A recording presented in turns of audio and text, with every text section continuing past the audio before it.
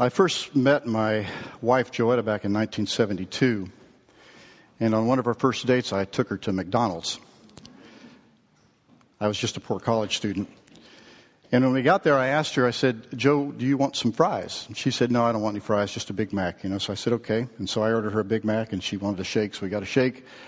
I ordered a couple of Quarter Pounders, a shake, and some fries for me. So we sat down, started to eat, and partway through the meal, Joe reached over and started to take one of my fries. So I quickly grabbed the fries and moved them out of her way. And I said, "You said you didn't want any fries, so why are you trying to take some of mine?"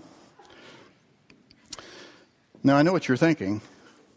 It's really hard to believe that Joe would do something like that. It's hard for me, even today as I tell the story, to recognize that or think about it.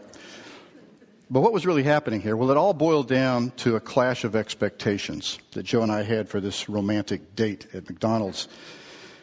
In Joe's family, going to McDonald's was a huge deal. There were 5 kids in the family, and her mom and dad used McDonald's as kind of a special affair. And when they went, they would try and help the children learn how to share. And the way they do that is they'd buy them one order of fries for 5 kids, and they would share it. And Joetta grew up doing that, and so sharing fries was really a special memory for her. My family had 4 kids, and going to McDonald's was a huge deal in my family, too. But my parents used McDonald's as a chance to do something that we rarely got to do, and that was to have something all to ourselves. And so they would buy us each something we could have, and guess what it was? French fries. So you can see that Joe and I both had 2 imaginary pictures of what this McDonald's date was supposed to be, some expectations around it, and this created a big disconnect. And then as a result, we were both disappointed when our expectations weren't met. Now, this is amusing when we talk about French fries, but it's not so funny when we talk about false expectations of another person. And that's what tonight's text is all about. It's all about false expectations for Jesus and the imaginary Messiah that we can create in our heads. False expectations of another person, they limit our imagination. That's because they create an imaginary person in our head. And then what we do is we compare the real person to the imaginary one, and it puts us in judgment over them. It could even lead us to push our own agenda with somebody, to try and push them or force them into being the person we've got in our head. All of us have probably felt this in a relationship with someone else, either as the expector or as the person who felt the pressure of expectations that you really didn't understand. I was born into a home that was loaded with expectations for what a son would be like. I was the first boy, born after my 2 sisters, Judy and Di.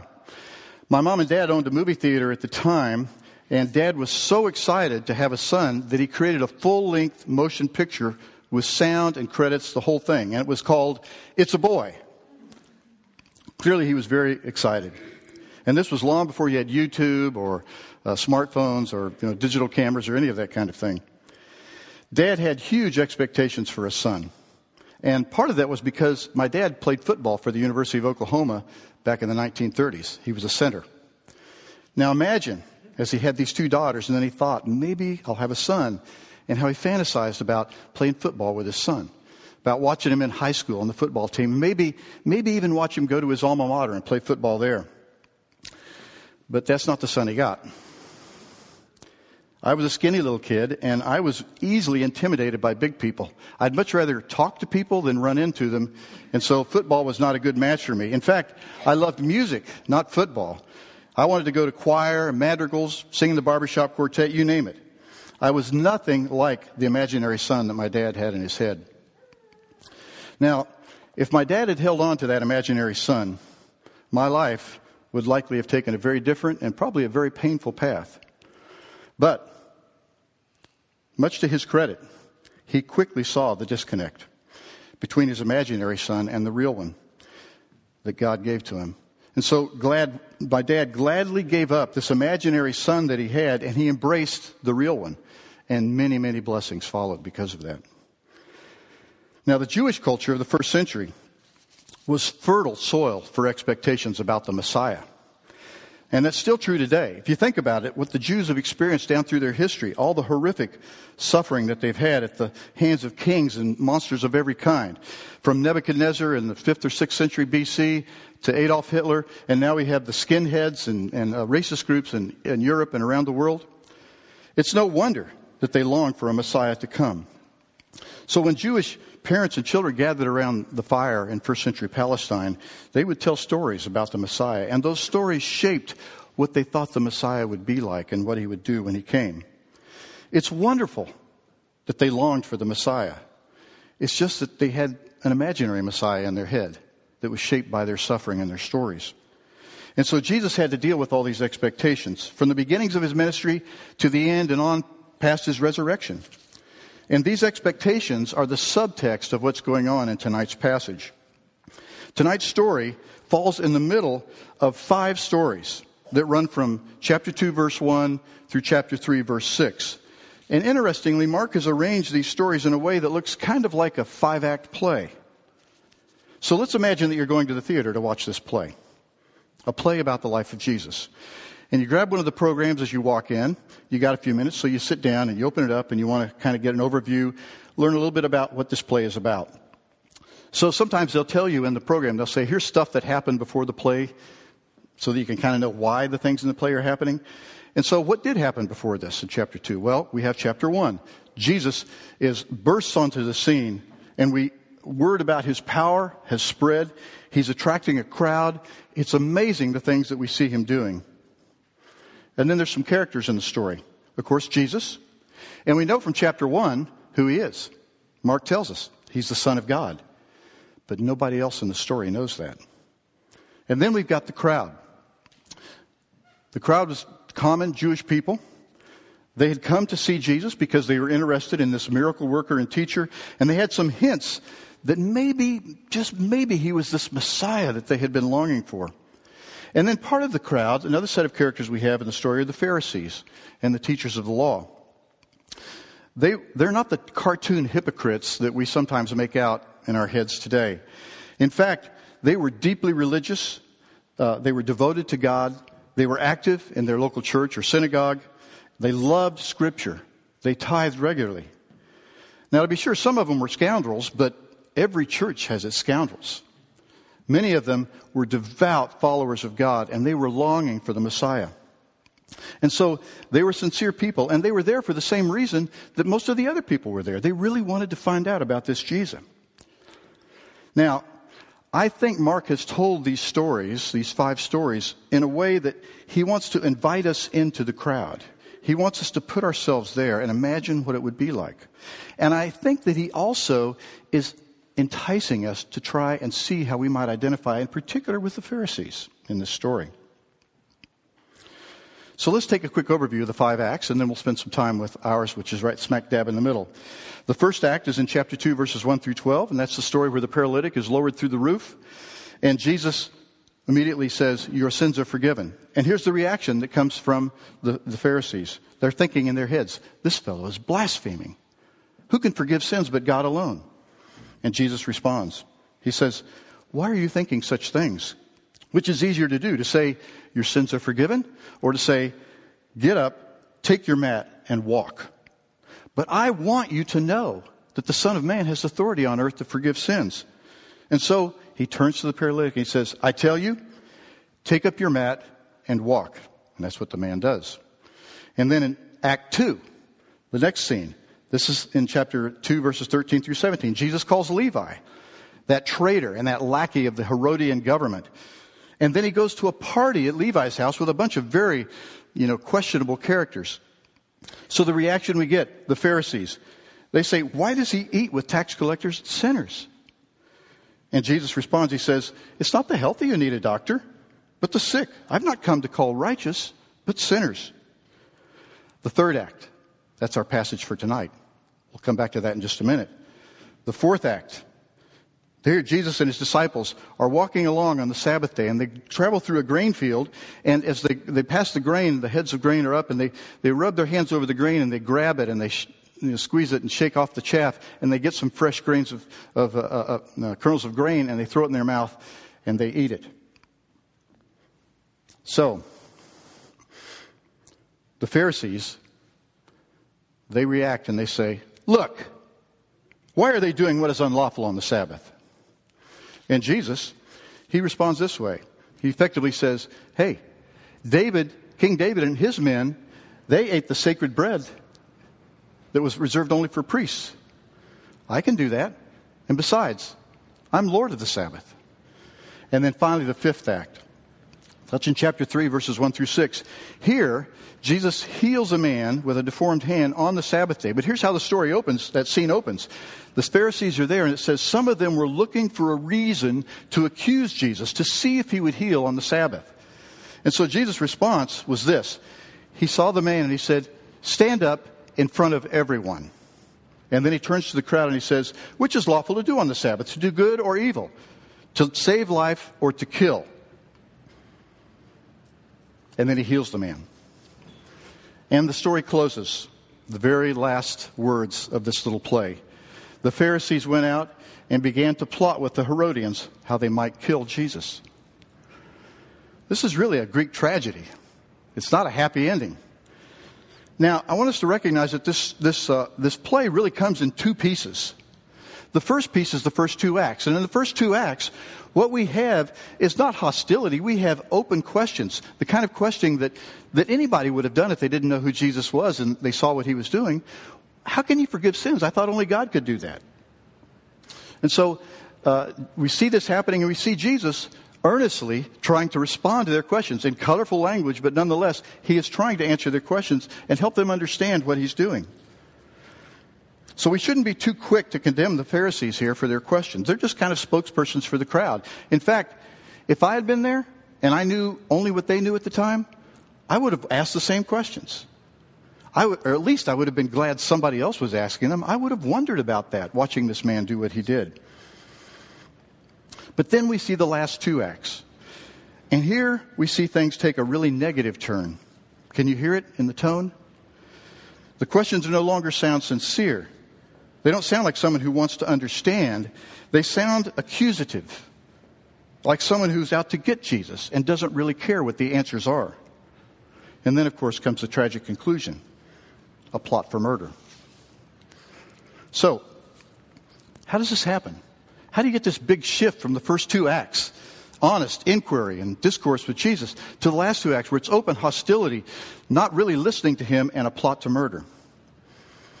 If we stop and think about this, it ought to be a little sobering to us. Why?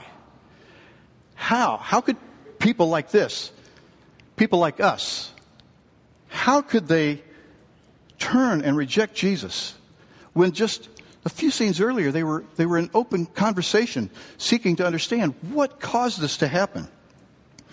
So what I'd like to suggest that we do is picture a door. And on this door, we have this play painted. On the front of the door are the first two scenes. Scenes of open inquiry and honest questions and confusion and Jesus working to try and bring understanding. Then you flip the door over, and on the backside you see the other two scenes. And you see hostility and anger and a plot for murder. How could this flip from here to here? Well, the hinge is really critical. The hinge is our passage for tonight. And I want to suggest to you that the force that drives the Pharisees from this first side of the door to the dark side of the door is a matter of false expectations that they had about their Messiah. So let's pick up on our passage for tonight in Mark chapter 2, verse 18. Now John's disciples and the Pharisees were fasting. Some people came and asked Jesus, how is it that John's disciples and the disciples of the Pharisees are fasting, but yours are not?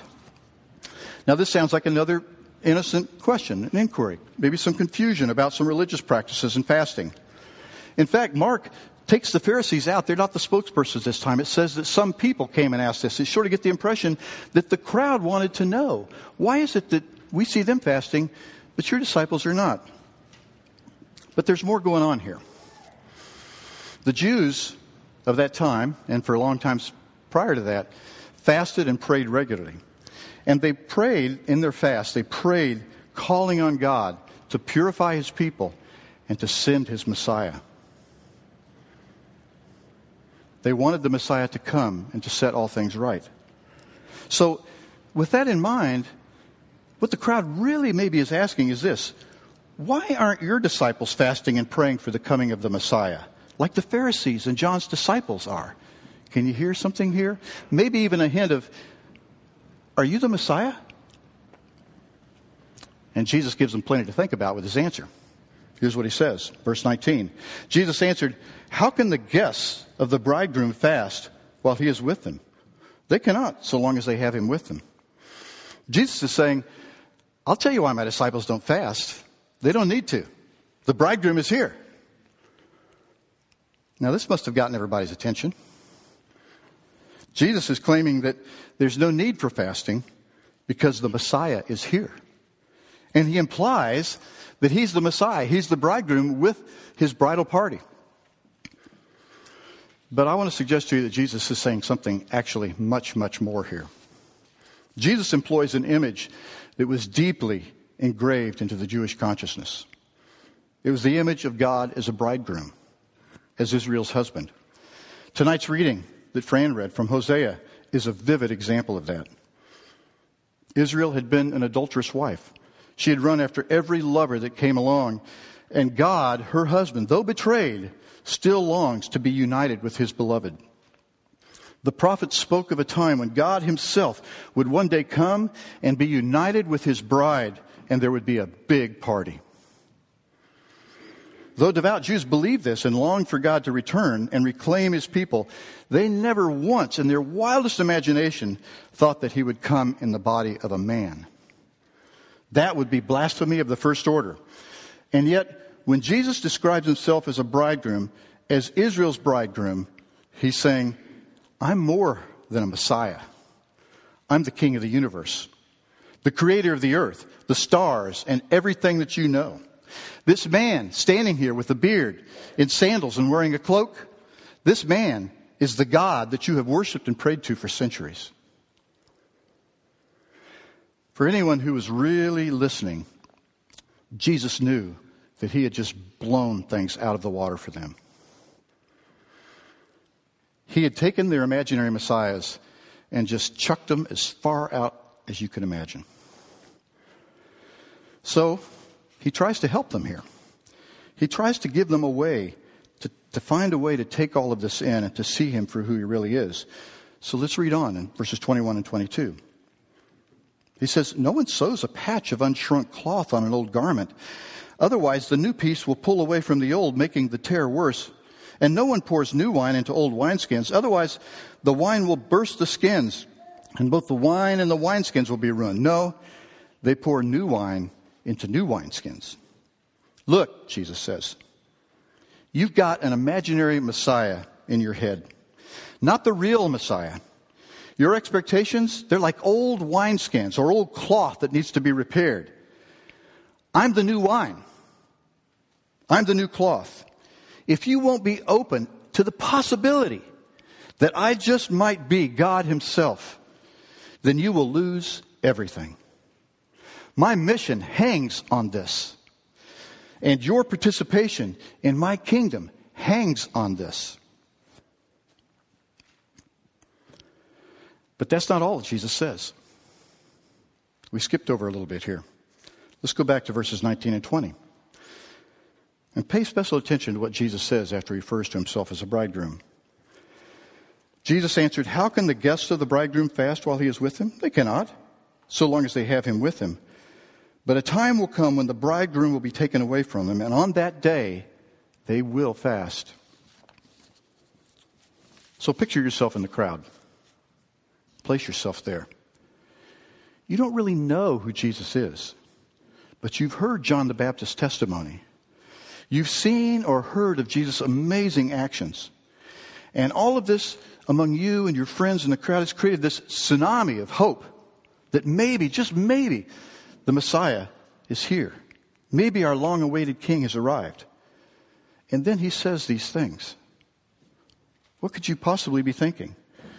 You're thinking, okay, he says he's the Messiah, but he says he's more than just a king. He says he's the creator of the universe, God. But wait. He says he's going to be taken away? How could anyone take God away? God comes and goes as he pleases. Who could possibly take him away? This doesn't make any sense. Well, after 2,000 years of history, we can make sense of this. Jesus is hinting at his death on the cross. He was taken away. God was murdered on the cross in the body of Jesus. But we also know that, wonder of all wonders, this had always been God's plan. Not only was Jesus God, but he was the God who came so that he could die. That's how he defeated the powers of darkness and brought the kingdom of heaven to earth.